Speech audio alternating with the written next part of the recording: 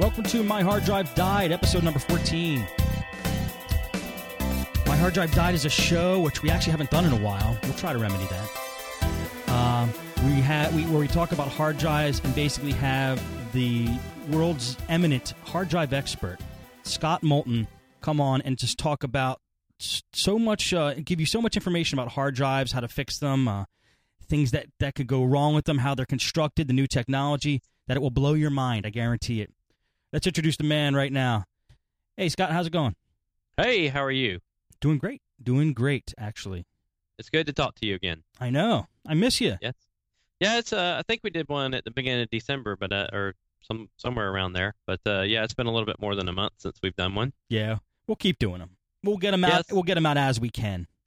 Yeah, it's obviously with the travel schedule and things out of town, it's a normal thing for me to try to get on when I can, as soon as I can. And I've got some upcoming announcements and stuff that I can talk about too that are coming up in March.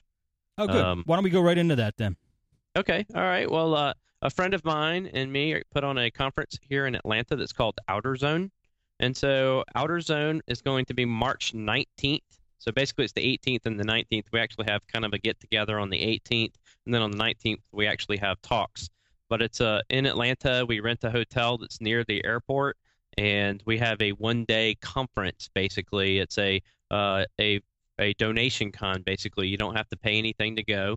You can just come. So I'll be giving a talk on hard drives there, obviously. So anybody that wants to come and see anything about hard drives, that's the day to come. So March 19th, you can go to outerzone.org, and we're going to start putting the information up there. The only thing is zone is spelled with a 0 instead of a O. So it's outer zone, ZONE.org. Gotcha. And where is that again? What city? It's in Atlanta. It's right next to the airport. So off of Virginia Avenue, there's a hotel that we rent there called Wesleyan Inn. And they have 2 rooms, so we can have a game room, and we sell T-shirts and a bunch of other things as well. And then there's a room that holds about 100 people to actually do a conference so that everybody can do talks. And we'll have about 8 to 10 speakers that particular day. Oh, cool. Are you going to cover anything specifically about hard drives or just a general talk? I have this talk that I just did at ShmooCon this weekend, which was jammed right up on basically my development stage, trying to get the items developed and getting them done.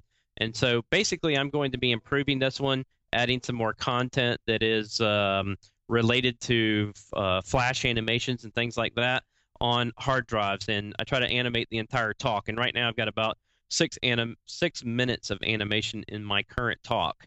And it took every day pretty much since December 5th or so to render these animations to get what I actually just added into these talks for ShmooCon, and it finished like Wednesday night. So I will be adding more content between now and then, and so I will do an enhanced version of this talk, which was it's about spindle replacement, bearing replacement, fluid dynamic replacement, that kind of thing for repairing hard drives. Ooh, that sounds pretty meaty. Yeah, there usually is a good selection of speakers. A lot of people who have been to cons know a guy named Billy Hoffman. Usually he does one on web development and some web content. There's a couple other really good speakers. There'll probably be something on IP version 6 also at this one. So it's usually a really good gathering of 100 people or so. Sounds like fun. So outerzone.com, right? Outerzone.org. Outerzone.org, Z0NE. Right, that's correct. Hey, why did you render? You must have rendered that on a Mac, didn't you?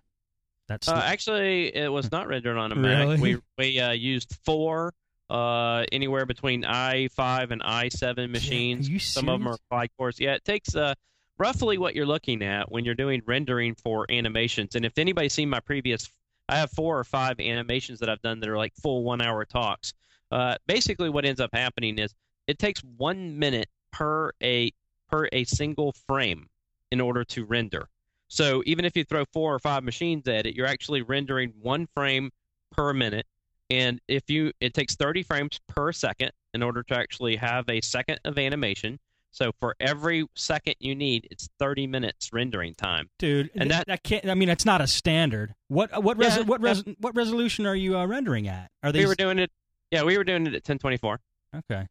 And we were using Cinema 4D, which is a high-end package for producing movies and things like that. And yeah, pretty much everything that we've done, even over the last 3 or 4 years when I did all the other animations, it pretty much worked out to, minute and a half per a frame for us to render this. And so the best thing you can do is distribute it across multiple machines. So every single, because we're also rendering shadows and resolution, changes in angles and cameras, and so there's a lot to it. And you can see it as we showed some today. But basically, what ends up happening for 6 minutes of animation in this particular one, that's 10,800 frames. So that's roughly 180 hours of rendering time. And that's if you don't make a mistake, if you don't say, hey, there's something wrong with one of these frames and I need to replace it. So when you've got to go back and try to weave them together and repair some of these frames to make an animation, it's a tremendous undertaking.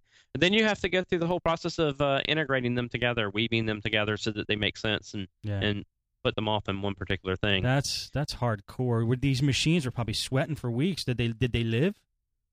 They did live, but yes, it was pretty rough. Okay. There were times, they crashed or bombed or, there was too much going on, but it was a pretty stiff undertaking. And I wasn't able to bind them together like I did in my previous animations. We actually wrote before in my previous 4 or 5 full animations. We wrote our own framework for Flash. And so Flash would actually be the player, and it would do the whole thing, and we would have them scripted inside of ActionScript to actually make these things play it on certain frames. I see. This time we used Adobe Captivate, basically, and we put them all together in Adobe Captivate. And because it was only 6 minutes and I'm giving a 50-minute talk, I also used some development pictures inside of it to show during me repairing this hard drive what I'm actually doing and what those parts physically look like. And so ShmooCon was the first place that I presented it this past weekend in Washington, D.C. So the slides and the videos are going to go up here shortly. The only downside is I did all this work, and I have a associate of mine. His name's Michael Tilson, who does most of the modeling, does all the animation, did the rendering, and put all this stuff together for me. Ultimately, we did all this work. And at ShmooCon, while it's a great con and everything, this particular time I got some of the crappy projectors, the ones that are darker, and the slides kind of didn't look so great on the video. So yeah, there was a lot of complaints from that standpoint. They're really bright on the screen. You'll see them when you actually show some animations here, or when we actually post the slides up online. They're bright, they're clear, they're colorful. But the projectors at ShmooCon this time were kind of pathetic. They weren't the best. No, they look fantastic. I've seen them. They look great. Yeah. It's a shame. It's a shame the projectors bombed over there. Yeah, but it happens. Yeah, sucks. At least you have them done and created, and you could distribute them at other conferences and different places. Yeah, it'll grow as time goes on, and we'll expand this material. This was the maximum I could do. I thank ShmooCon for having me back. I've been there. I've given 4 or 5 speeches now. And I love ShmooCon. It's one of the best conferences, and certainly is one of the better put together, more professional conferences I've been to. So I'm happy to have been there. Next time, hopefully, I'll just get the brighter projectors. Yeah, we'll see how that goes. Good luck with that. Yeah. What did you want to go over today, Scott? Well, basically, I've spent the last 3 months or so kind of developing this process for rebuilding these platters that I presented at ShmooCon. I have also done some other work. Last week, there was the DoD, Department of Defense Cybercrime Conference here in Atlanta.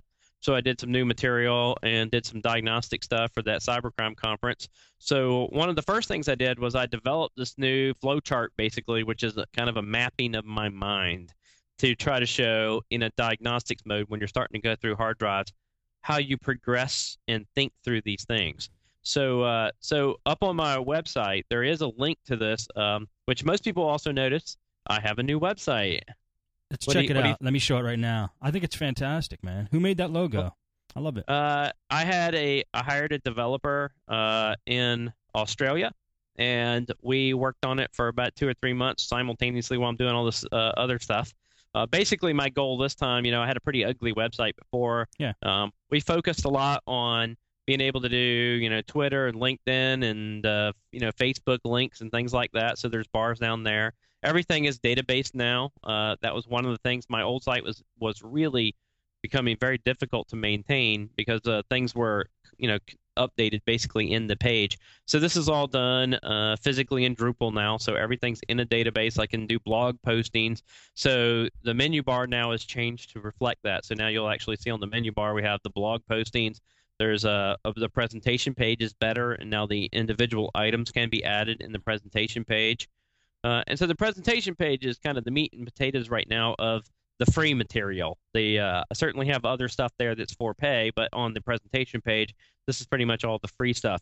So as you scroll down through this page, you'll see I've got links. Like one of the things is all my previous presentations and source material and stuff for the talks I give it away for free.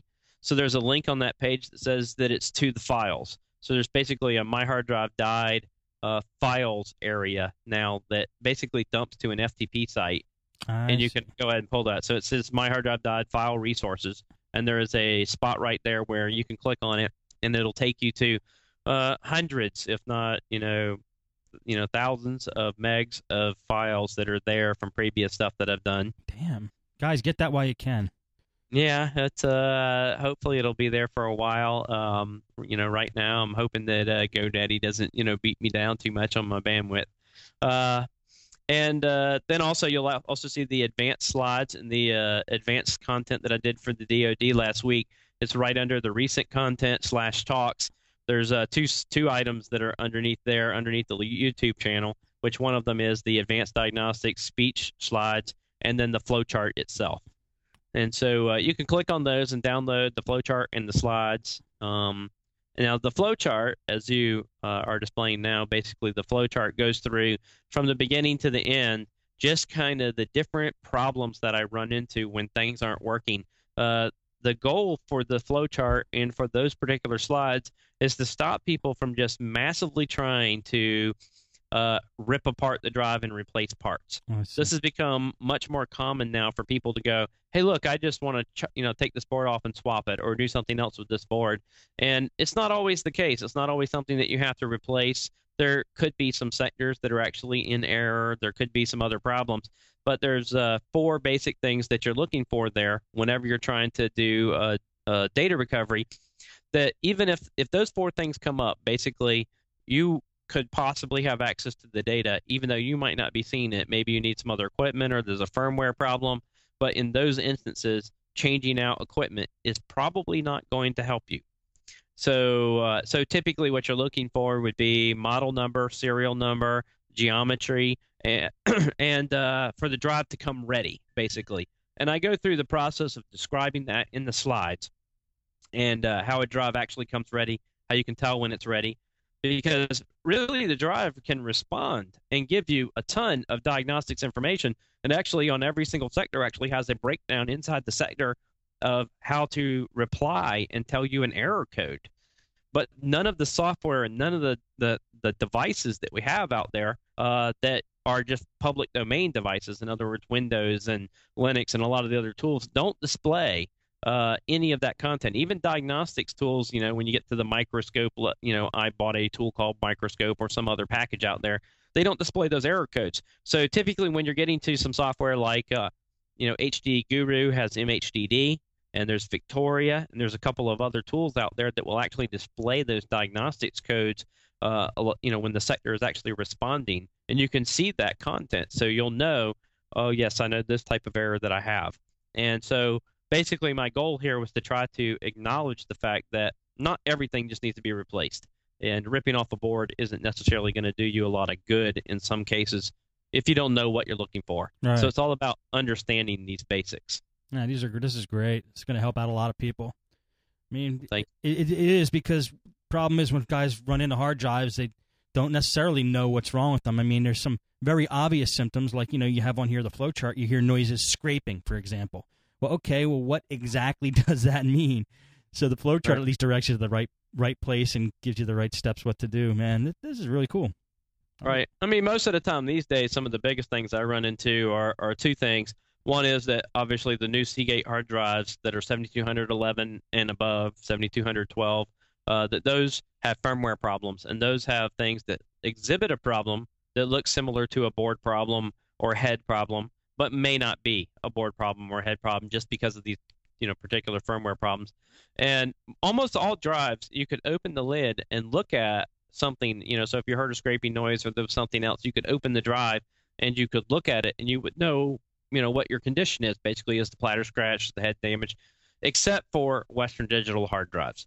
Western Digitals have a screw that's mounted to the head assembly, and when you remove this screw, it causes the head to wobble back and forth, and it basically causes an alignment problem. And now you can no longer tell whether or not you had a board problem or some other problem that was unrelated to this particular problem just because you've had a screw that you've removed. So I'm trying to at least make sure people understand. I've done this in some other talks and pushed the other information, but don't remove the screw in the lid of a Western Digital drive. Anything else you can look at, just not that one.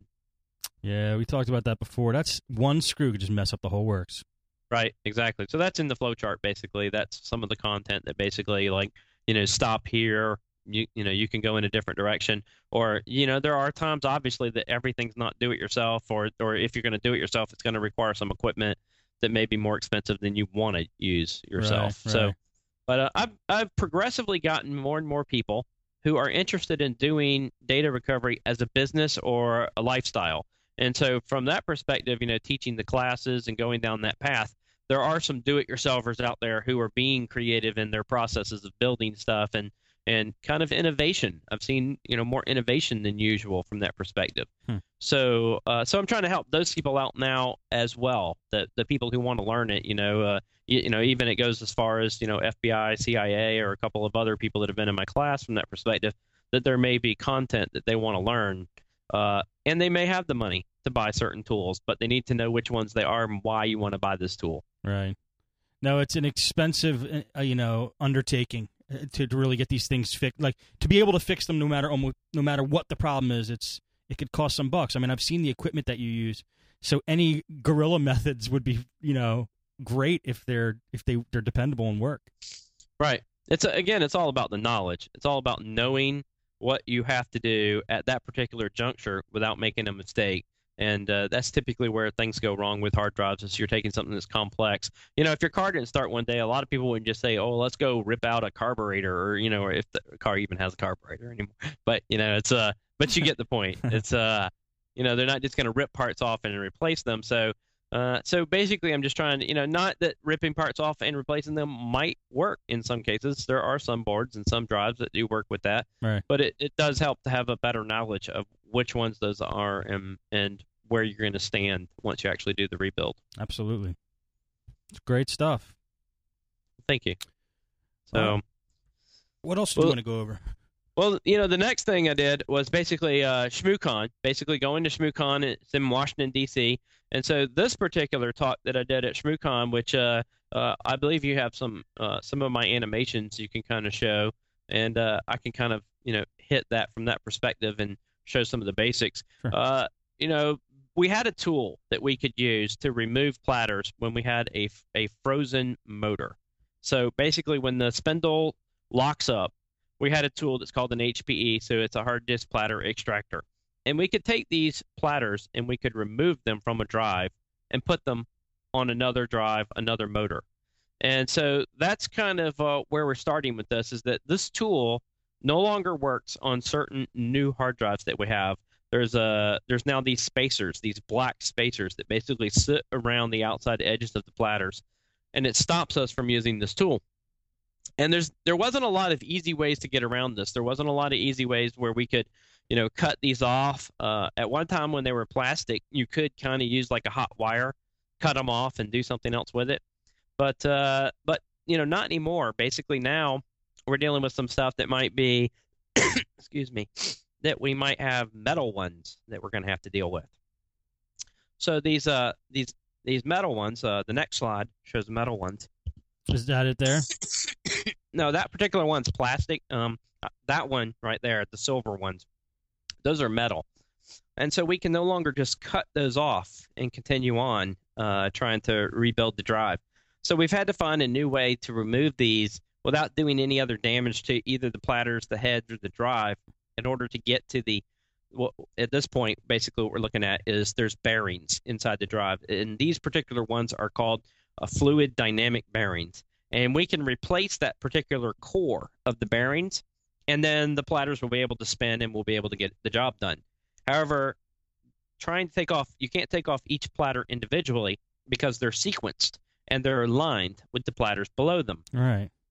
So if we could have taken them off one at a time, that would be an easy job. You take off the top one, then you take off the spacer that's in between it, then you take off the next platter, and so on and so on. Right. So since we can't do this, we have to figure out a way to remove those platters, keeping them in line, and popping this other piece out. You're keeping them in line you have to still do it one at a time, but you got to keep them in line. No, now you will remove the entire set together. Uh-huh. So now the hard disk platter extractor that we had before also did that. It removed them all together, kept them bound together. The difference is it took the platters off the spindle. In this particular case, we're going to take the spindle off of the bearings, and we're going to replace the bearings. So if you progress, you'll see that this is what our goal is now. This device that's sitting in the middle is basically what we're looking at here is a picture of the top of the spindle, and it's being surrounded by the fluid dynamic bearings, which are encased in basically a kind of like a metal sheath, and there's a pole that basically goes up through the bottom of it. So this is basically the patent for this submission. And in the middle, you can see that there's these grooves that go around in the middle around the sheath that's around the pole. And these grooves are very, very important for fluid dynamic bearings. There's a difference between fluid bearings and fluid dynamic bearings. And one of those items is that the fluid bearings, basically whatever you have is submerged in this fluid, and that the fluid basically is there all the time. In fluid dynamic bearings, you have a situation where the fluid sits in another location, and it's basically sucked up into the sheath itself, and then surrounds the pole in order to keep the pole going. So you have to have your fluid bearings around your pole. Huh. So if you progress a little bit out, on the slides, basically you can see this is the goal. This silver item with the post through the middle is what we're getting to. So for the people who don't necessarily see slides or something like that, you can go to a website and see them. But basically there's this pole that goes through the middle of a cylinder, and this pole is basically what is lubricated internally. And this is basically the device that we're looking for. Now, my goal for this particular talk, there are tools that are out there. I've seen several tools, and they're typically fairly expensive, several thousands of dollars, if not greater than that. I've seen them as high as $6,000 to $10,000 for tools to remove the bearings. And my problem with this is that removing the bearings is one of kind of the smallest piece of one of the jobs that we have. And I'm not trying to diminish its importance here because it's a very difficult task. But it doesn't solve any of our other problems. It doesn't solve our head problems or anything else that we already have, our alignment issues. We still have to do all that work ourselves, just like we did before. And so we had a very inexpensive piece to remove the platters, and this particular $6,000 or higher tool would basically remove, the cost that we had of the smaller, least expensive tool. So now it becomes the most expensive device in our arsenal. Yeah, but Scott, so you're basically trying to pull that pole out of this bearing, and you need a $6,000 tool to do that. No, what you're looking at is the entire set. That's the bearing. Okay. That you're not trying to pull the pole out of it. This particular container, basically, with the pole going up through it, is the bearing. I see. And that's what we're trying to remove from inside of the sheet that's around it. Basically, we have a spindle that sits over it that basically the platters are mounted to. And so this piece is captured between the solid component of the base of your hard drive, when you flip it over and you see a little hole that's a circle, and the top. And I have pictures of it coming up, but basically that's what we're looking at. Gotcha. Is that this piece is captured between the base of the metal of your drive and the spindle component where the platters are actually mounted to. Gotcha. And we're going to need to remove this piece and replace it, and then realign everything, put it all back in. Okay. You want me to hit the next? You direct me with the next slides. Yeah, go ahead. Yeah. So basically, my talk at ShmooCon was basically about going through how the bearings work, because I do a little bit more on the education part. You can keep hitting play, basically. So I'm trying to show what the inside of this particular cylinder looks like. And so I'm trying to do an educational component so people understand why it's locking up. Now, there's this pole that basically goes through the middle of the cylinder, and underneath it, there's a small ring of copper that's mounted to this pole, and then there's a cap on the bottom to hold it in. And so that's basically where the fluid is sitting. And so once it starts to spin up, then the fluid is moved up the post by some grooves that are cut in a particular pattern inside of the cylinder. So you can advance. So this is what it basically looks like inside. Once I break this apart, the copper piece, the bottom, and basically I tore this whole one up. I beat the crap out of this one to get it out. Looks So the post is, this was actually frozen. You could not move this post in the middle. This is what actually allows the platters to spin. And so what's basically happening is that some of the fluid is not being distributed, or it's overheating in certain places, causing it to lock up, which actually then kind of grips it inside of the cylinder. You can hit advance. So this kind of horrible slide that you're looking at was basically to show that prior to like 2005 or so, most of the drives had ball bearings in them. Mm-hmm. And basically you can see the two balls at the top slide, the two pink dots that are in pairs on the bottom and the top. Right. And that those pink balls, basically there's a problem with bearings, and bearings as these balls are spinning around in a track that basically goes around the device, it allows the thing to spin. Well, the problem with bearings is that they're kind of somewhat oblong, or as they heat up, they change shape, and you start having all kinds of problems. So people have seen seized motors before with bearings. And so the whole point is to get away from bearings and move to fluid dynamic bearings, because they're faster, they support more speed, and they have a little bit better chance of not heating up and doing some of the same things that the ball bearings themselves did. So that's basically a problem. The product that basically IBM was showing on the bottom, which is the fluid dynamic bearings themselves. You can advance. Okay. And so I have an animation that's basically showing a cutaway of how this post in the center of the cylinder of the fluid dynamic bearings can overheat, and then it basically seizes. So this cutaway, basically it'll just turn redder and redder until basically the post expands to the point that it actually seizes inside of the drive. Advance. And that's because of fluid not getting to it properly? Yes, it can be for a couple of things. These grooves right here, where you're actually looking at this particular picture, this one actually shows some grooves that are cut inside the cylinder. And so what happens is fluid dynamic bearings has a lot of math behind it, behind how these grooves work, how the oil itself is actually going to be moving up the shaft so that it actually creates amount of pressure. And I kind of equate it to the same thing as like an egg, that if you applied pressure, it's equal amounts of pressure all the way around the egg, that it basically won't crack, because you create enough pressure inside the egg equally in all the positions that it doesn't crack. And that's basically what's looking at here in this post, is basically that the fluid dynamic bearings, when they're equally distributed, it actually is lubricating and withstanding the pressure. But in the next slide, if you look at the next slide, you can see these grooves that are cut that basically cause the fluid to move. And then as it's rotating, it kind of makes a wormhole, or whatever you want to call it, a whirlpool as it goes up the shaft and keeps it lubricated. But it also creates pressure and controls the heat as it's going through this particular process. So on the next slide, there'll be a breakdown of what the heat looks like as it's going around in this tube, and you can see how the grooves are angled and what it actually causes for the heat in these particular grooves. So there's actually pressure that's equally displaced around the entire tube to keep this at the right position, in the right lubrication, and the right amount of pressure.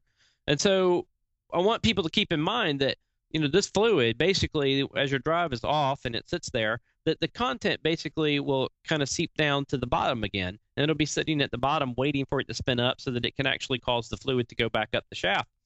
So if it's cold outside and you have your hard drive in the trunk of your car, or your laptop in the trunk of your car, and you bring it in and you immediately turn it on without waiting for it to heat up from a frozen temperature or something, it may affect how thick this fluid is, which is essentially ester oil, which is something that's kind of like what you put in your car, Pennzoil or something like that. So this fluid, you have to kind of keep in mind that this is also affected by temperature, and it may cause you physical problems, may cause your drive to seize, or cause other problems with your drive because metal contracts as it's cold, and the fluid contracts and gets thicker based on temperature. So there's a lot of these things that make a difference to the drive, and you've got to take those into account, which is what I'm basically trying to document so that people can understand why they seize. It's gotten progressively worse as platters have gotten heavier, and there's more platters around the spindle, and so you're putting a lot of pressure on these for this pin in this area, and I've seen them snap off, I've seen them twist, I've seen them just lock down, and once that happens, this is a very, very difficult task to replace, and up until now has been very expensive to do. I've basically come up with a way to do this with parts from a second hard drive and do it for less than $100. Wow, that is amazing. It's how. Well, first of all, I got just a couple questions up to this point, and then we'll talk about that because that sounds killer. How many drives now are using the fluid bearings? When did they stop using ball? Basically, you're looking almost all of them after 2005 have started going to fluid bearings. There's some instances before that, but it's generally 2005 and on, bigger, smoother. I mean, and you'll see it on the box. They were originally advertising a lot. It was a big deal because you basically lose all the sound. You have about 4 decibels in sound that it drops. So your drives are a lot quieter, and that's what people want is quieter drives. So ball bearings are a thing of the past, and they're hard to manufacture. Ball bearings are hard to align, and they have to be a perfect quality in order for them to work, and they wear out faster. In this particular case, again, most of the problems that I'm seeing are primarily because fluid bearings, their platters are heavier, they can bend a little bit more, somebody dropped it over, and even a small drop might cause enough of this post to bend a little bit when it hits the table or something. Yeah, it's a pretty cool invention. I mean, they seem to be nicely suited for hard drives. Now, you said you found a way to fix these and replace them for under $100? Yeah, it'll take you probably using kind of my method here that I'm describing in these videos, and especially in these slides. You have to basically practice, and it'll take you about 6 hours of practice to kind of get it down. If you basically follow what I have here as kind of the guide, it will solve a lot of problems, and maybe people can improve upon what I've actually chosen, because I'm looking for things. I didn't go down the street and mill some parts because I could have done that, and I could have been a lot more fluid with what I'm doing here. It could have been a lot better selection of tools that I could have made. Yeah, but more expensive for us. Yeah, more expensive and not easily something that just anybody could have done. Right. So if you're in the middle of Utah and you want to figure out how to replace these bearings, you could spend a day practicing and making your own tools basically out of another hard drive, and you could make this work. And it's worth doing if you're going to do this a lot in the future. Definitely. So how do you do it? Okay, well, if you want to go to the slide, so hit advance. Here we go. So this is basically kind of the overview of what I'm doing. I'm taking another drive that I've carved the pieces out of, and one of the biggest pieces that I had a problem with was trying to find a cylinder that was the right size so that I could actually put this into what's called an arbor press. You basically have to break this bottom piece free so that you can actually get the platters to fall out, and then you have to flip it over and do the reverse. And so basically what we're trying to do is get this particular piece, this one piece, out of the middle of a bad drive and replace it with a good one. So there's some redundancy here because you basically have to do this process 3 times. And so to get it down, you're going to do one that's going to be, I'm going to take a bad drive that either doesn't work or does work, it doesn't matter, and I'm going to basically tear it apart and get the parts out of it and use those parts. And then the second one's going to be, I'm going to remove the spindle from the bad hard drive, the client drive, the one that has the data on it that I want. I'm going to remove the bearings from this drive. And then I'm going to go to another good working drive. I'm going to remove the bearings from that drive, and I'm going to put them in this one that has the client drive in it. So I'm going to replace them. Okay. So those are kind of the steps I'm going to go through. And so if you go back to the slides, I'll advance. So go ahead. And so this is basically still in the overview mode. Basically, I'm going to use this drive, and I'm going to use the bottom of the drive as a tool to help remove by using what's called a drift. I'm going to punch the center pin out of the center of the platters without touching the platters or doing anything to it. So it does require, you to practice a little bit and try to get some good skills here. If you advance, I'll show the real pictures and the real drive as we're stepping through it. What's this blue machine here? That's just a press?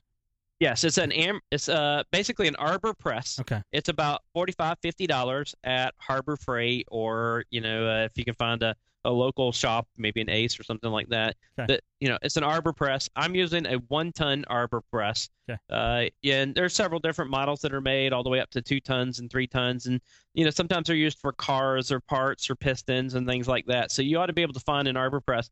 It's basically manpower. You're basically pulling on a pole that's attached to a gear, and the gear pushes pressure down on an arm.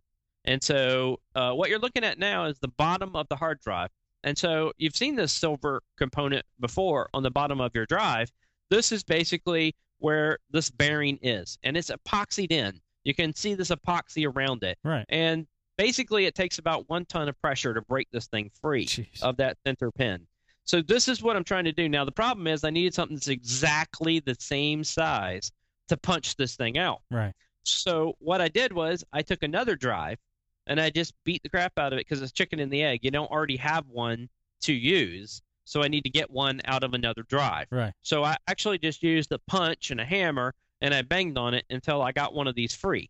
And so once it's physically free and I've got it out of the drive, then these are the platters I don't care about, so I can just kind of bang through the drift with a pin on the top and knock this piece out. And I'm going to use this as a spacer, basically, to put it in the right location. So if you advance from this slide, this is what it looks like after I've knocked the crap out of one and it falls out. Okay. The ring that's around it, basically you'll see the ring around the outside edge and it's black. That's actually the magnet.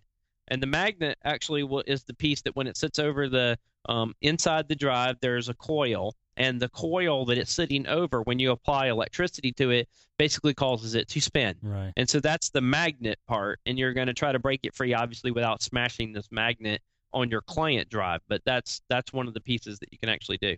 So this is it upside down with the space. Now, if you see the next slide, if you hit the next slide, this is what it looks like on the top. And this pin is basically just jammed in there. This is the center pin that goes all the way through the cylinder inside the fluid dynamic bearings.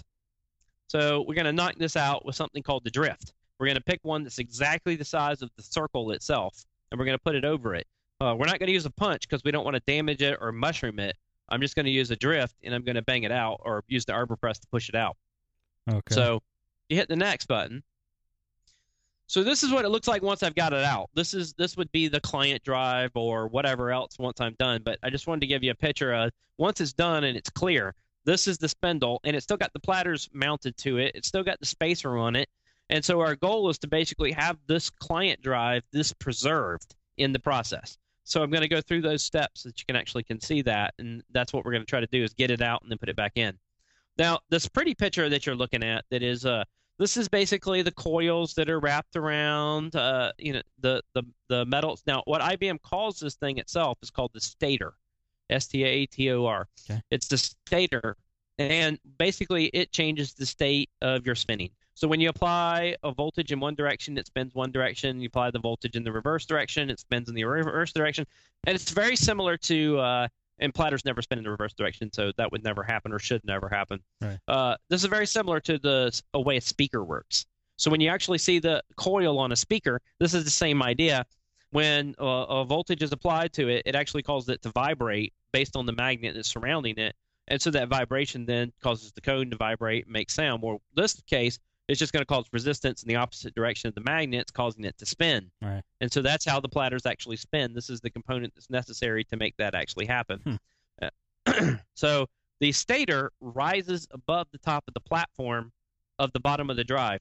And you'll notice before when we actually were looking at the punch that we're going to punch out through the top of the drive, Yeah. that has a ring around the top, and that ring happens to be just about the right size to fit over the top of the stator. Right. So basically, I'm going to use that drive as a catch. So this is what I'm doing. I'm taking a bad one, and I'm just banging the crap out of it to get the centerpiece out. So that's just a hammer and a punch tool. Once I've actually knocked it free, you'll see, so it had epoxy, and basically that center hole is the exact same size of what the spindle bearings are themselves. And so I've knocked this one free, and then the next slide, you'll see now it's free and clear, and it's just sitting there. Now I've got to take the center pin out. So I basically have to punch the center pin to get this thing free. So hit the next slide. So what I've done is I said, well, look, I got to have an area I can hold this thing so that when I push down on the arbor press, that the punch can punch it through, and I've got to have a way to catch it. And I don't have anything sitting around the arbor press that's the same size. What I figured out is if I took the bottom of the drive, so this is the bad drive that I just beat the crap out of. If I took the bottom of the drive and I just basically took like a drywall knife or something like that and put it in the hole, I could twist it and make the hole just a little bit bigger. So that basically it's big enough for the bearings to fall through. And you see that ring? There's a silver ring around the outside edge of that right now. Yes. Basically, the ring that's on the bottom of the drive, where the magnets and everything are the same exact size. And so I can put them on top of here, and it's suspended. It basically isn't touching the platter or doing any damage to the platter. So I can flip the platters over and have a hole that's a little bit bigger, and I can press it out. Wow. So if you go forward, you'll see I'm pressing it out. I'm making sure it's big enough for me to be able to slide one through. And so I had an extra one at this point to actually size it, and I'm just showing you that it's sized. But we're actually getting this out of the junk drive in order to make what I have in my hand. Right. I see. So this is basically what I'm doing now. I'm taking it. You can see on the bottom of the drive, and I'm wearing gloves. Basically, I'm going to put it over the middle of this drive. And then I'm going to use the arbor press, which is basically that metal piece that's sitting above it that you actually see in the slide right now. Okay.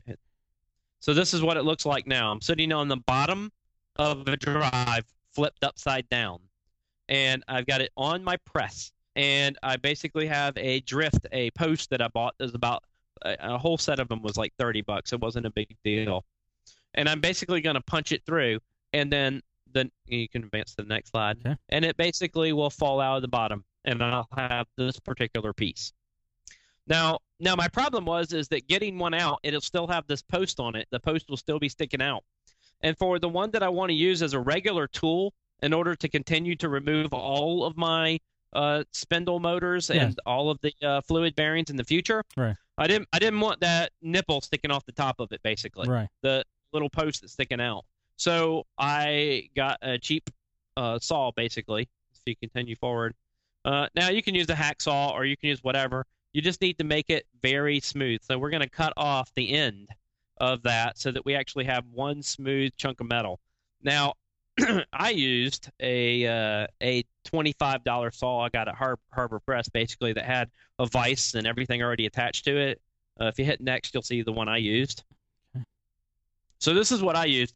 It was $25. It had a little vise, and it had a circular saw on it with a safety button. And so basically, I could cut this little piece off and smooth it out all in one fell swoop. So I just kind of put it up against it and butt up against it and then smoothed it out. And so once I had it smoothed out, you'll see now it fits perfectly over the bottom of a drive in that same exact space. Right. And so I could use this to push out using the arbor press. I could now push the other platters out. So at this point, I've got a way to push it out. This is basically my tool set. I'm using 2 drives now, basically, for mine because I have a drilled out hole in one and a spacer for the other. You can use one. You could actually get it done with just one drive. And also, I'm also adding a caliper in here. Now, a digital caliper, this one was about $15 at Harbor Press. Basically, I'm going to use it for some measurements. But my current problem is I needed a way to catch the platters as they're falling out of the bottom of the drive. I needed something they could sit in. I just couldn't put it up on the Arbor Press, or they would be touching the Arbor Press itself. Excuse me. Causing problems with the platters falling because I didn't want to hurt the client's data. So if you advance forward, you'll see what I basically found is that if I took another drive and I dremeled out the area around it so that the platters and the spacers would match, that basically I could take 2 clamps, put it on each end, and set them over each other and put it up on the arbor press. And when I push it out, they will fall down directly into the drive below it in the same exact place. Get out of here. And the stator, basically that stator that was the top of the motor, would actually push against the top of the platters in that silver spindle location right in the middle. And it would keep the platters from touching anything. It would basically fall right down on top of the stator. And so if you hit the next button, you'll see that basically, see on the left-hand side, see where the hook now comes out from the spacer on the motor itself from the platters there? Yep. So it's in reverse because you can see where it used to be on the right. Right. See the one on the right? Right. So now this is upside down. And so basically I dremeled it out enough so that when it sits in there, it just falls right into place. And that kind of helps it stay without touching anything else in the drive. So the platters are still suspended in the middle without touching any other metal. So it was kind of amazing that they just kind of all fit together in opposite order correctly. It's very amazing, actually. Yeah, no, it's pretty cool. You can Dremel. I did have to use a Dremel to kind of Dremel out some of the areas so it matched exactly. Right. But when you're doing it on your practice drive, and so initially you're trying to get all these parts in the first place, so you're just going to use 1 or 2, dummy or cheap drives and bang them out in the exact shape that you need. Basically, they're caught. So, and since I'm using a 1-ton press and not a 2-ton or a 3-ton or something else, when it breaks free just enough to hit the top of the stator without it causing, any damage, and without, the discs aren't pummeling through the bottom of the drive or anything like that, like it would on a 2-ton press or something. No, it's quite amazing so far. Yeah. So now this is what happens. So basically, it falls down, and the bottom of the drive with the stator is holding up the top of the drive upside down. And so I'm just showing you a photo there where that's the case. And you could just pick it up with gloves like that? And now I am touching, and keep in mind some of these are development pictures, I'm touching the outside, just the flat outside edges of the platters. Right. Now, I'm not getting fingerprints, oil, or grease, so certainly with a good enough pair of gloves, you're okay. I really could use the spacers themselves. These spacers go all the way around the outside edge of the platters. Right. And I could use the spacers to handle most of the stuff. But if you are going to touch the platters, make sure you're wearing gloves and there's, smooth and clean, and you're only touching these outside edges. And it won't hurt the alignment either, huh? No, at this point in time, they're all still mounted. I didn't remove any screws from the top of the spindle and the platters themselves. So there is no change in alignment. They are all held on by pressure and the screws that are still in their original locations. Wow. This is awesome. Yep. Yeah. So if you hit next, now you'll see I've done this. I'm doing the animation now. I've captured this thing. And now basically this is where I've drilled this hole out in this extra drive in the bottom. And I'm basically flipping this over. Now you do have to be, you have to basically have 2 areas to do this in. You've got to have like your hard, dirty area and your clean area where when you're finally handling the platters that are the client's platters, that you're doing it in the cleanest area possible. So, maybe not necessarily a clean room. It's great to have a clean room if you guys have one. I have one, and you can mount an arbor press in the clean room, and then that way you can keep everything clean in that area while you're working on it. But if you don't have one, that doesn't mean that you're done. You can still do the same thing, just making sure that you've used, some sort of a good clean blown air, and you're going to clean off the entire area, make sure that there's as little dust as possible. And your biggest problem isn't dust itself. Your biggest problem is probably that you're going to poke it with a piece of metal, or, you're going to let the drift fall off and it's going to hit the platters. So you got to be really careful about that, making sure that that doesn't happen, and practice enough that you know that you're not going to do that. Right. And the little metal fragments, if any touched it at all, you can blow it off with air. Make sure that you try to keep it clean. After a little bit of practice, it'll go fine, and you won't have that problem. But you do have to do it a few times before you're kind of used to it. Okay. And then you hit next. So now I'm basically to the spot where I need to do this again. I'm going to do the exact same process again on a working drive, but not the client drive, so that I can remove the spindle motor. And I'm going to take it out, obviously not cutting off the post that's sticking out, because I need that for this drive. So this is now basically another good working drive that I'm going to remove that with. Now, once you've actually removed it and you've done that process twice, and so you've got a working motor, a working bearing, and you're going to replace it in the bottom of your client drive, you're going to need to take measurements. So this particular device is called a caliper, and I'm using a digital caliper. Now, a lot of people use the end, where it looks like two forks down at the end, and you're going to measure between things. I'm not going to do that. I'm measuring height. So on the bottom, you see that pin that's basically sticking out the bottom of the caliper? Yeah. That pin still gives you a reading and a measurement on the digital caliper on the top. And so I'm going to use that to actually do my measurements of depth. Now, the reason I'm going to do measurements is two reasons that I found mainly. One is none of the spindle bearings are exactly the same depth from drive to drive. When they're making them, they align them according to whatever the manufacturing process was for that particular drive. Okay. So they're at different heights. So if you hit next, you'll see what I mean. So this one, the bearings themselves are almost flush with the bottom of the drive. Right. So I'm measuring this with that pin sticking out basically on the bottom to make sure, how far I am or how far off I am. Now, in the next picture, you'll see this particular spindle bearing was a lot lower. Sure. So this one's further in. So on your client drive, on the one you're replacing, you need to get the spindle to be in the bearings to be in the exact same location. So you have to basically measure your client drive and write that stuff down. And then make sure that when you're putting it back together, you're going to use this arbor press to push the thing back in, and you're going to jiggle it back into place from the top and the bottom again. But you need to get it at the same height.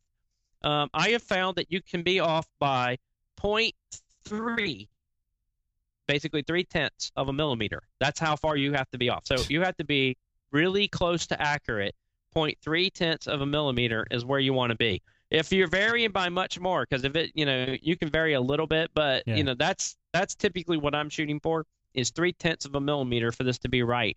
And then the heads will realign and the platters will realign. Everything will be fine. You don't have to re-epoxy anything, do you? I do sometimes. You don't really have to do it to actually get the data off, but it's a good idea to epoxy it. Basically, if you have one that's loose, it doesn't fit exactly right. I'll show you in a minute. It's on another slide. But okay. Now, this particular time, I'm actually using the caliper. I've decided to start measuring the heads themselves. If you hit the next slide, you'll see.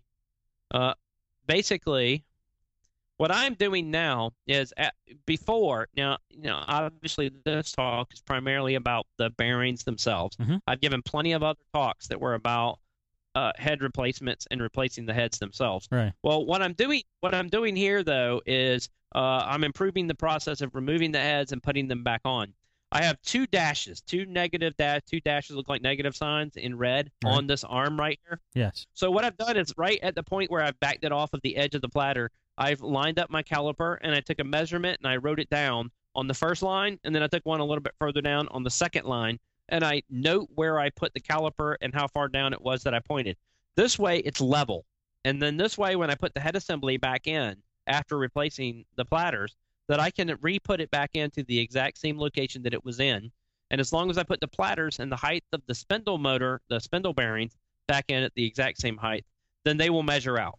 So I need to keep these aligned and those aligned in order for the whole thing to go back together correctly. Jeez. Yeah. So now I'm actually going through the process, break it out again. You can hit the next slide.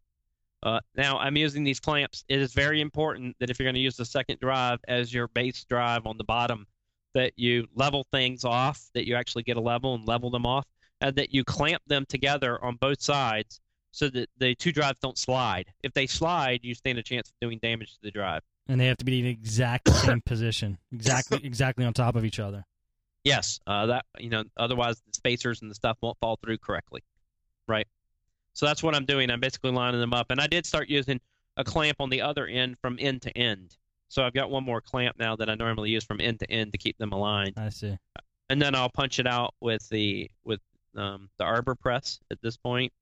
Now this is the client drive. This is where it now has fallen in upside down, and I'm actually showing I'm removing the top drive. Now, the top drive is going to be what I'm going to put back together because the top drive is the actual client's original components, taking the measurement. And then I'm punching through with a drift, and I'm, again, punching out that center piece so that I can get rid of the crappy one. and this is basically the ArborPress or a mask of the ArborPress that I'm using. Again, like a $45 ArborPress.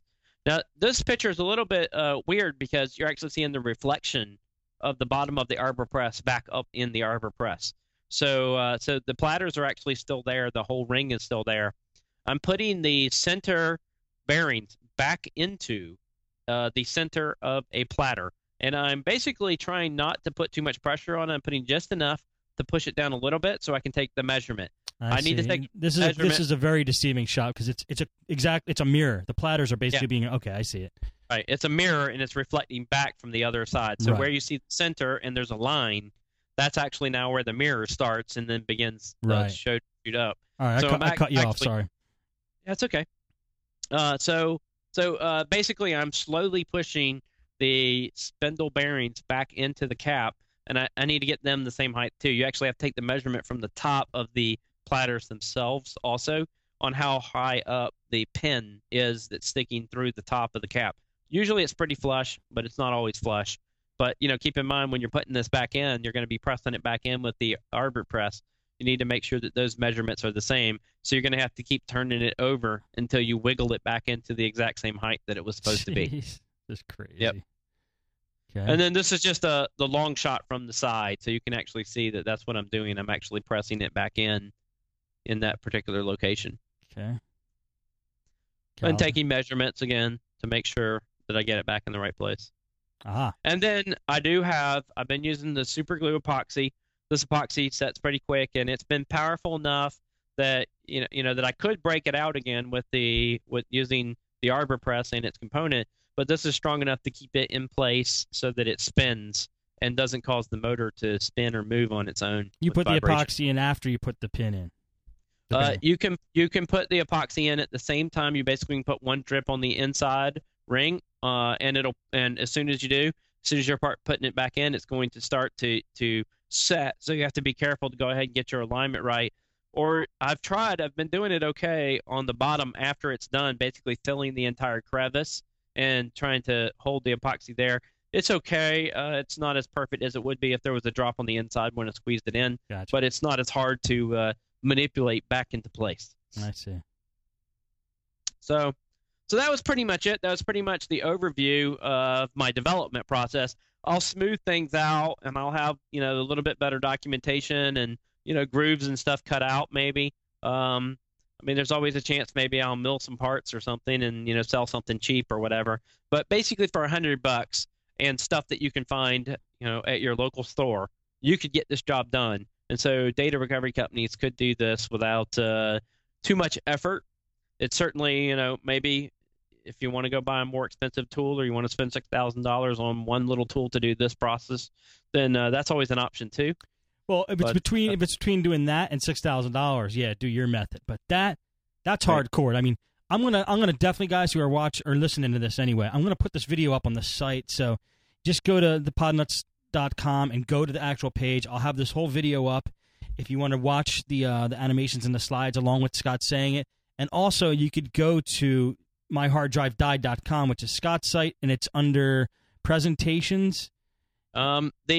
These slides will be under presentations.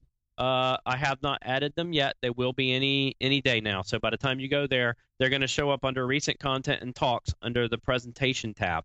Yeah. So if anybody's listening, don't worry about not following along if you didn't have video, because I'll have it up on my site. But if you want more high res, when Scott gets his up, you can watch him in better res. But at least I'll have my video up for whatever. Yep. And I do have the actual ShmooCon video that I did this weekend, and that will be going up also, and that'll go up on YouTube, and that'll make its way. The slides, the projector was really dark, so on those slides you won't be able to see them as well, but you can. I'll have the Flash actual content up, and people can download it and play it on their own and use the animations or whatever they want, so that's fine. Yeah, I think that's cool. I bet a lot of people are going to watch this and be like, wow, that looks really tough, but I've done projects like that, man. I think that's really fun. I can't imagine the sense of satisfaction you would get after actually fixing the bearing on these drives. I mean, it's got to be killer.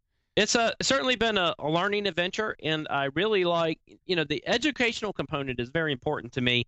And so understanding more about fluid bearings, I've read a lot of white papers and gone through a lot of the IBM content and the patents and stuff. And I was quite impressed that every single little thing I find out about a hard drive everywhere has a tremendous amount of math behind it. And there's about 6 or 7 pages of math just showing how pressure actually works and how the fluid bearings actually work. And, most people just thought, well, it's a post and there's some fluid in there, big deal.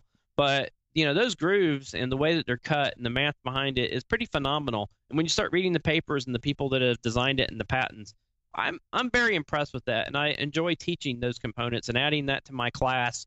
So I do have, to mention that, I do have a class coming up in March 7th through 11th in Washington, D.C. Okay. And so it's about half full right now. And I will be adding some of this content, and I try to keep, discussing the new things in my new class material. So this stuff will be there. So anybody who wants to learn this process and do this process, I'm trying to scale so that this kind of content makes it in, because, I constantly develop stuff. I'm constantly trying to add things in. Yeah, and I think it's great. That's the goal, is to educate people. Sure. I think it's awesome. And the more methods you could find for $100, that's affordable. You know what I mean? More methods you could find to do stuff like that's really valuable. I think so. I'm happy to help and do everything I can. And that's that hacker mentality I have. I'll buy the right equipment and I'll spend the money if necessary.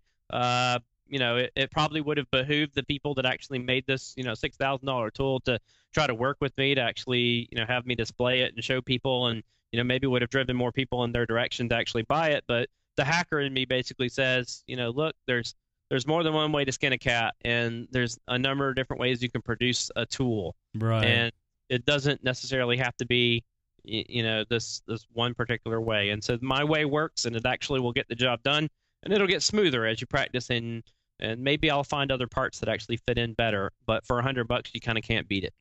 I agree. Now that $6,000 tool, if you use that, I can't imagine the process being much easier than what you showed with that tool, is it?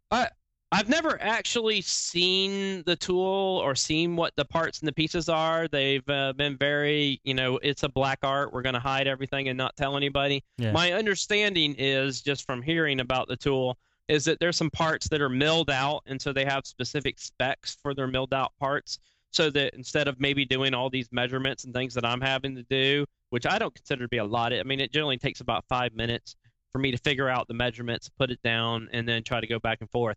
But I think that they've got a sizer and some out parts that are done in advance. But my understanding is you still have to go get an arbor press. You still have to, get your, the air and your clean area and your clean room and all the other stuff that would go with it. But the only thing that they've done is created a milled out, basically the same thing I'm using for the bottom spacer to punch it out with the arbor press. They've made one that was, mass manufactured or something, instead of taken from another drive and then, sanded down. Not worth $6,000, if you ask me. Yeah, probably not. No. All right, let me. We got some emails here, and let's go over these. And I'll start reading the emails. And I think at last show I didn't delete the ones that we already went over. So if we start going over some repeats, let me know, okay, Scott, and we'll stop. All right. But this one I know is new. This is from Paul. He says, Scott and Steve, I was wondering why, after remapping sectors with MHDD on a Hitachi laptop drive, it did not increase its reallocated sector count in SMART, even after a power cycle. I'm starting to suspect other makes also do not update this value. So under normal use, would a remapping only occur during a format or during a write also? I think it's a little bit kind of it's going to be hard for me to answer this question exactly in an easy method, because when I'm comparing stuff, I actually am using a very high-end tool that would display the actual tables instead of just the SMART data.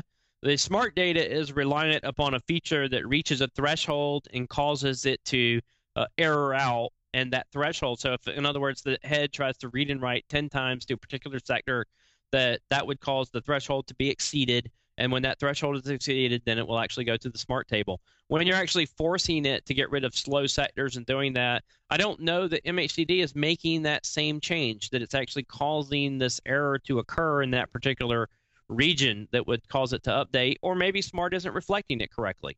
There's a couple of situations there.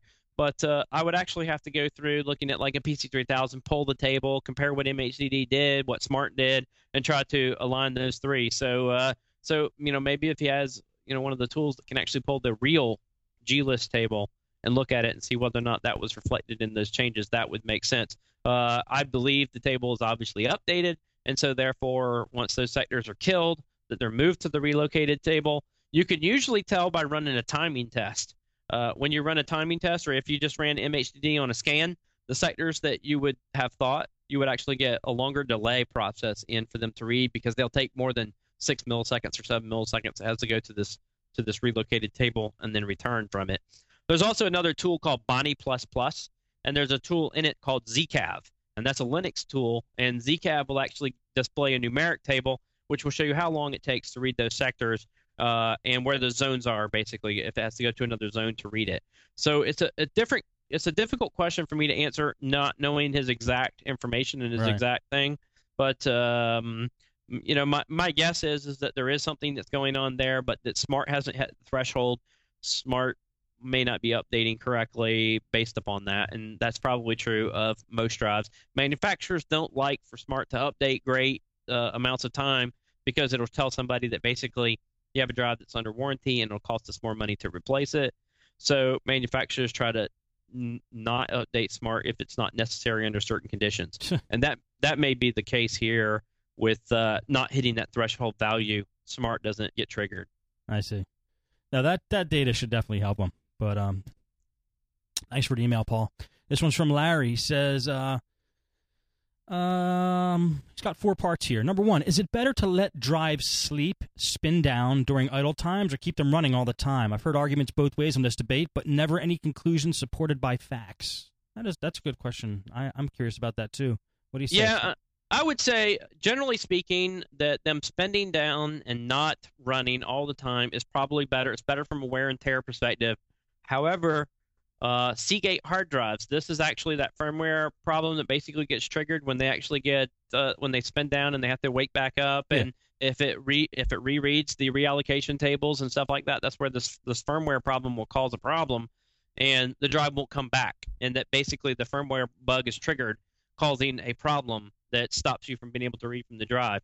So, generally speaking, I think that you're safe. It lowers the temperature, it lowers, a lot of wear and tear on the drive. Heads aren't flying over the platter, so it's wearing them down less. Although you've got that 5 to 10 second wait time that you're waiting for the drive to come back. That's kind of the most, annoying thing out of all of it. But, in some cases you don't even get a choice. Recently, Western Digital upgraded some software to allow you to change the time at which these things go to sleep. But overall, you don't normally have there definitely wasn't any changes for a while that you could actually affect that it's going to sleep on its own, whether or not you wanted it to or not, on the green drives and the things like that. So that's kind of the difference between some of the enterprise editions and the green drives and the low end drives, is that you didn't have the ability to change this, or that they went to sleep more often. Enterprise drives, they think they're in a RAID array or they're in a server or something, and so they don't typically spin down. They just continue to run. Huh. Interesting. Yeah, I'm always of the frame of mind, if I'm not using something, I don't want it on.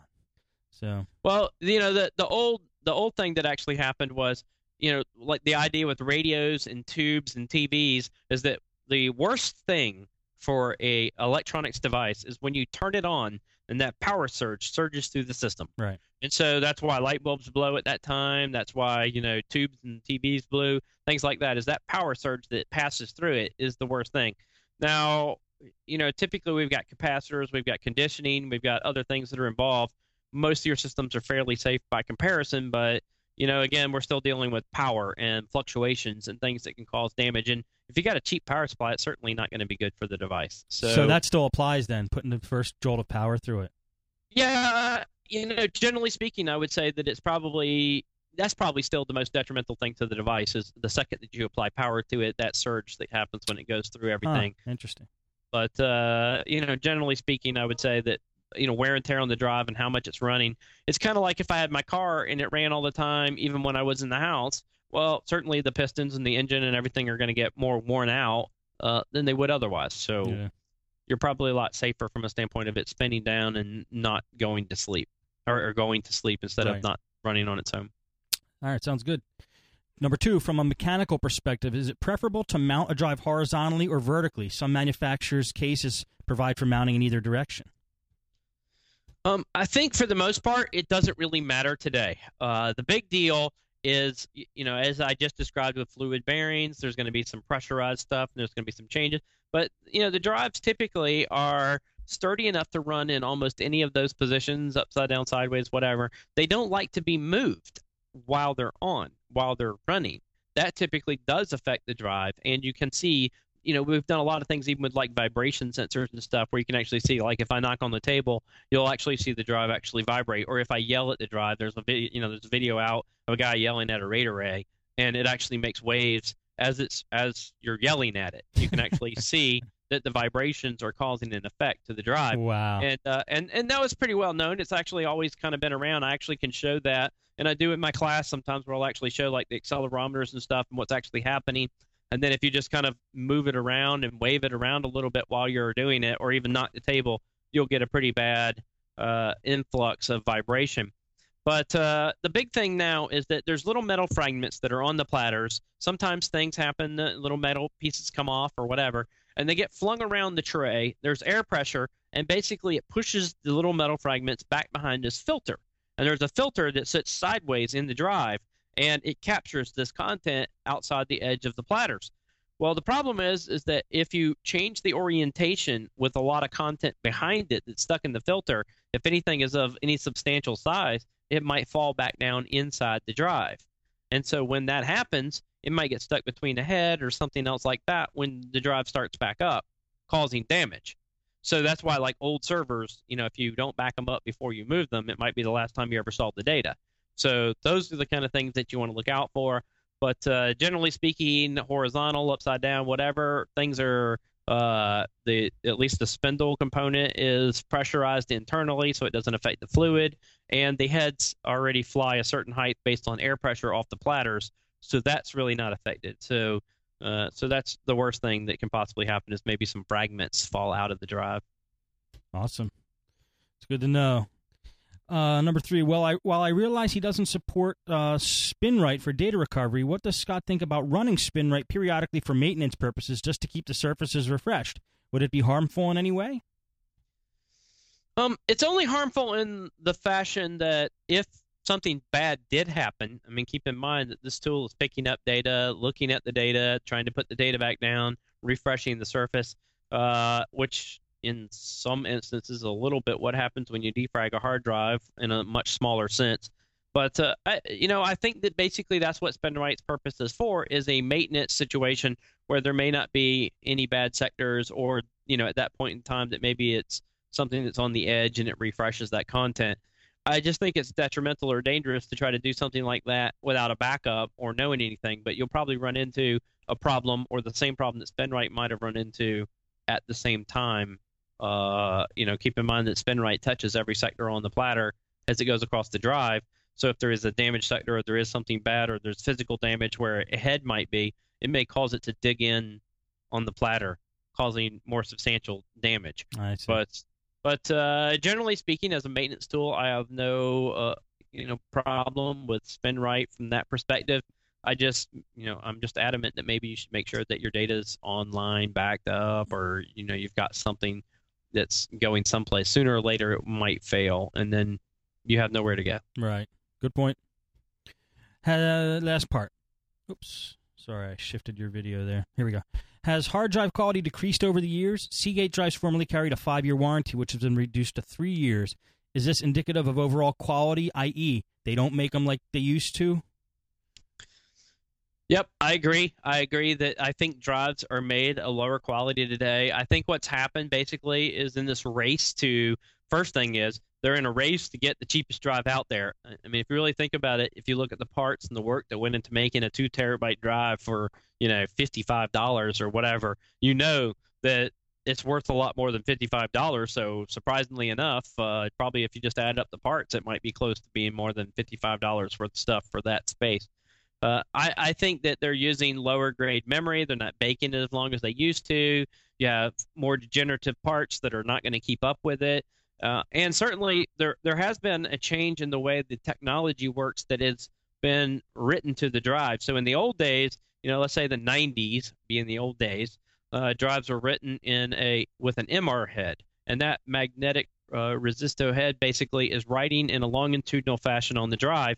That content is a little easier for those heads to read, and the drive is a little more robust. However, it was also more expensive. So, if you spend, $300 on a drive that's a 40 gig drive, you're expecting it to work longer periods of time. Well, you wouldn't have had 40 gigs in the 90s. That you're not looking at 40 gigs until 2001 or so. Right. But roughly speaking, you had differences in quality in memory and boards and technology and what has actually been used over that time. Then you have today, you have this race to create the cheapest generic piece of junk by the lowest manufacturer in China. Chips and the quality are rushed, and there's not a lot of testing time. If you really look at even like our progression through what's called perpendicular recording, which all the drives currently use, that was released in 2006, the first actual books and technology that I read on it coming into play in hard drives was in 2004. So they actually went from there to production and out the door. Now, I'm not saying that was the entire time that it was actually produced before it got there, but I can't imagine that they had a large period of time to actually test it before it actually went out the door. Oh, no. So, 2 years? Come on. Yeah, at best, if that. I mean, they're in a hurry to get it out the door. And that's kind of the situation that we're finding more and more. And that's the difference between enterprise drives. Enterprise drives are made with higher quality electronics, the things that have been baked longer, and that's why they cost more. That's also why SCSI drives cost more. Their reliability factor is a little bit higher, and the quality of the equipment and what they're actually using is a better quality. Right. So, you go buy a $50 drive, that's what you're going to get is a $50 drive. You buy 2 of them so you can back up on it. Maybe you should buy 3 of them so that you can do it in triple redundancy. But yeah. I just bought 2. I don't know what you're buying drives for, but I was kind of proud of myself. Bought 2 drives over at CompUSA the other day, 2 terabyte SATA drives for $79 each. Wow, that's awesome. That's a good deal. Good. Yeah. The sales flyer said $99 each, but when I paid for them, it came up at $79. So wow. I said, "Are you sure that's right?" And she said, "Yeah, that's right." So maybe that's why CompUSA is going out of business. No, just kidding. It's basically a Tiger Direct. I know. I'm kidding. That's a joke. All right. Next email. We've covered this before, but let's just do it again, just for the heck of it. Not this exact email, but this question. One question for the hard drive guru, Scott Moulton. What program for data recovery or to recover data or files that have been overwritten would you suggest? The internet is not helping make it clear which one is the best. The list of, quote, good ones I found for what I think is, and she lists, or it's Jan. I don't know if it's Jan as a guy or girl, in Italy. He says, Digital Rescue Premium, Advanced Disk Recovery, Recover My Files, Data Recovery Wizard, and Get Data Back is the list he dug up. But what do you think, Scott? Well, if I understand what you just read me, it said overwritten files. Yeah, yes. If you overwrote the data, it is not recoverable with any software. Ah. Period. It's overwritten. Therefore, in that magnetic space, there is now something else. Okay. So deleted and overwritten are 2 different things. So deleted files, basically, there is still residual space on the drive that includes that content. And so from that standpoint, it would be recoverable by searching the drive by what's called headers. Basically, there's a string at the front of a file and the end of a file that basically say, I am a file. Here I am. Go get me. Or, certain instances where like the MFT in Windows, master file table contains data that shows that something else was deleted but still exists on the drive. So in those cases, I typically run Get Data Back or RStudios are 2 of the major packages that I use from that standpoint. You could also use some free tools like Scalpel or Foremost to get the job done. Basically searching for those headers. There's another one that's called, Test Disk. It basically has a program that goes with it. It's called PhotoRec. And PhotoRec is a fantastic little application that they've added a lot of headers from a lot of file names. It doesn't just recover photos at this point; it recovers other content. But to kind of end that discussion, if it's overwritten, if I actually overwrote the file with something, or I used a pattern wiping tool and overwrote it, it's gone. Yeah, there's no way to recover that data. Okay. All right. Sorry about that, Jan, but thank you for the email. William writes in, and last show you were talking about backup software that you were liking and testing and stuff. Yeah, online. Back. We had some guys, and William's one of them, who loves CrashPlan. He says CrashPlan rules. I can max my upstream connection with it. Right. So what? Well, I really haven't tried CrashPlan. It's one of the ones that's kind of on my list to go back and double check, kind of thing. The thing with CrashPlan, the way I understand it, is basically it kind of makes all of your machines kind of a RAID array. Basically, it distributes your content across all your machines, and all your machines basically become your backup devices wherever they're at. And so I probably need to spend a little time going back and doing that. But over Christmas and then doing the research for this particular talk, I didn't have time to cover that again. I've been really happy with Dropbox, just from a standpoint of I have 10 machines that it basically syncs and redistributes all my data back to, but I am limited to 100 gigs on their current plan. So but pumping 100 gigs is pretty tough anyway. Right. So you're still using Dropbox then? Yeah, I think I'm a big fan of Dropbox. I think it's a great way. I mean, it makes a folder on your drive. You put your stuff in there, and you don't even have to pay attention to it from that point. It will automatically duplicate whatever files are in there to whatever other machines that you have the same account for Dropbox installed on. So I use, I have a development Mac. I have a Mac that I use when I'm actually traveling. That's kind of a blank Mac that, if it gets seized at the airport or something like that there's no company data on. And I use that one for, projects that I'm projecting or doing talks at cons and things like that. And basically I can work at something on my desk, hop up, hit the road, and then it syncs to my laptop when I get to the hotel. I don't have to worry about it. Yeah. And it tends to work extremely well without me having to pay any attention to it. Yeah, I'm a fan too. I mean, I use PogoPlug, and I got that, and I've been using that for a while, but I use PogoPlug in conjunction with Dropbox. They're both really cool. Right. Okay, this one is from Simon. I think we read this one, but see if this refreshes your memory. He says, "Hey, Steve, I took Scott's class, and I loved it. I had a couple of questions for next time you have him on. I usually use my DeepSpar DDI for recovery, but occasionally I hook up damaged drives to my write blocker, and that unit is firewalled to an XP box. I wondered, does FireWire see the full ATA command set, or am I better off just hooking up through SATA or IDE? FireWire is pretty convenient and fast for scanning." Let's see. I'll read the second part. I'm not sure if it's related to the first. "I had an SAS drive recovery recently. Wondered if there's any advice you could give on dealing with their interface. I've heard there are several different types, and the interface does not work with many of the recovery tools I have. Are there adapters that can be used with these types of drives?" Okay, it looks like second question, 2 questions, but that's from Simon.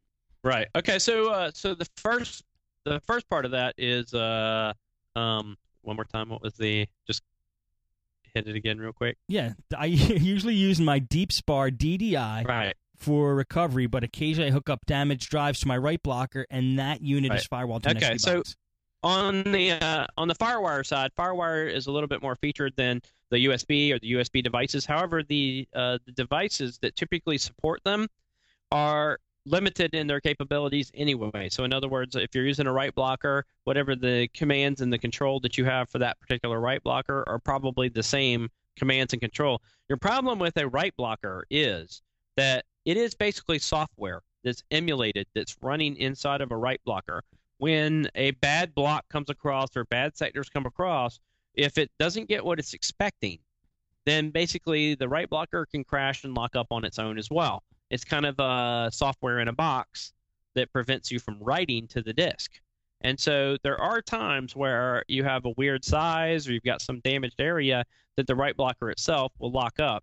But you are better off probably using FireWire, especially for the throughput, or eSATA, which then you're looking at a different write blocker or something along those lines, and you would get more throughput than you would through USB, and the capability a little bit more robustly. FireWire supports more native commands, and as a more robust command set than USB is from that standpoint.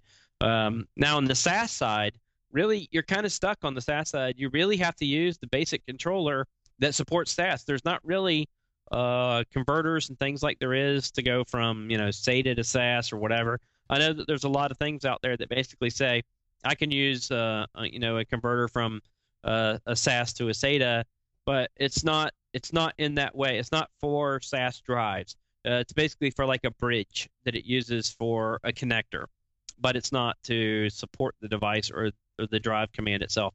So when I'm doing recovery on a SAS device, I actually have to have it controlled by a SAS controller and trying to image it and do that whole thing. Your problem is most of the time SAS drives are coming out of a RAID array, and so you've got to treat them individually and then bind them all together anyway. Excuse me. Right. So you do have to still go through the process of imaging every single drive and doing the standard recovery.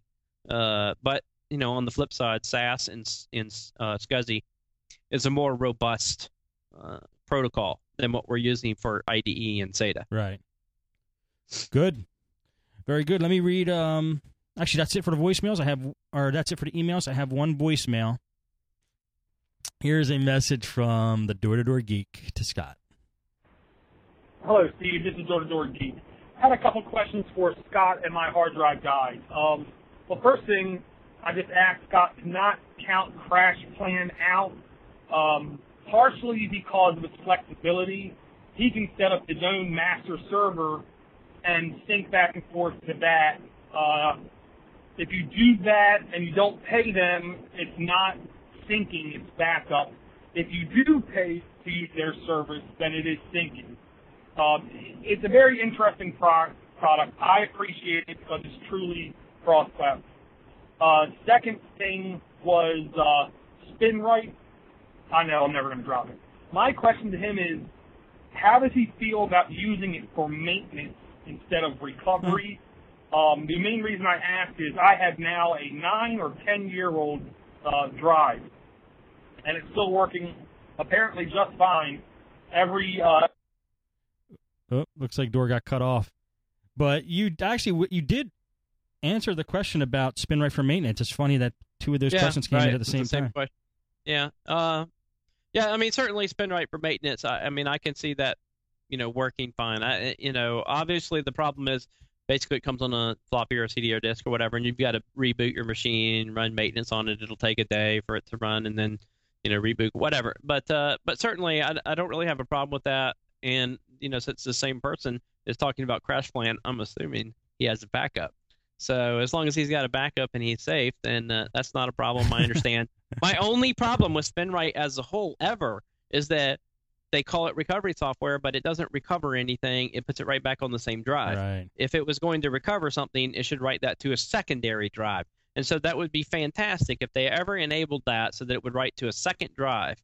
Then we would have at least a different way for me to talk about SpinRite. But that's a lot of people seem to be very happy and dependent upon it, but not really know exactly what it does and the damage that it can actually do. But I see it on my side. Now, as far as CrashPlan goes, well, I've gotten a lot of responses that say take another look. And again, I'm happy with Dropbox. I can probably use it in conjunction. I do have servers. I have a whole set of servers. I have a 24 terabyte server at the office. 24? I have a 24 terabyte server, RAID 6, 24 terabyte server, and I have an additional 18 terabytes or something or so on a secondary server. Jeez. And so those things are already being backed up and going out, and I've been living on Dropbox for portability of my regular files that I actually work with. Right. But CrashPlan has some interesting content and some things and supports all three platforms, and that's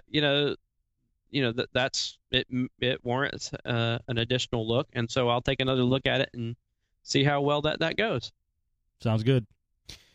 All right, Scott, before we end off, why don't you tell us where people can find you or where you're going to be in the near future? I am going to be, my next thing is going to be the class in Washington, D.C. So from March 7th to March 11th. So on myharddrivedied.com, there is a classes page, and there is a form that you can basically send me. I have basically 3 formats for my classes, and so That's basically the seated 5-day class where everyone will actually be in the class in Washington, D.C. Then I have an additional one that's following up that will be in Atlanta in April, from April 11th to April 15th. And I also sell my class in a box, basically, for the people who can't make a seated class or can't get to those locations, or they want all the tools and everything basically bundled together. It will all be in that same location. So that's called a distance learning class, and so you can find that on My Hard Drive Died or go to the store section. If you want to see a sample of the old version 1 class, there's a book up there that's basically like $20, and you can go buy it from Lulu or whatever, and it's got about 600 pages of printed material and things with it. The current book that actually goes with the current classes, which is not sold online directly, is 1,200 pages currently. So that has expanded, includes text and examples and all kinds of content, and about 160 hours of video goes on the drive with that particular class. After that, the next thing is going to be the conference, Outer Zone, and that will be on March 18th and March 19th in Atlanta. And later on this year, another person and I are putting on, with 2 other people, a conference called SkyDogCon. Wait, say it again. You broke up a little bit.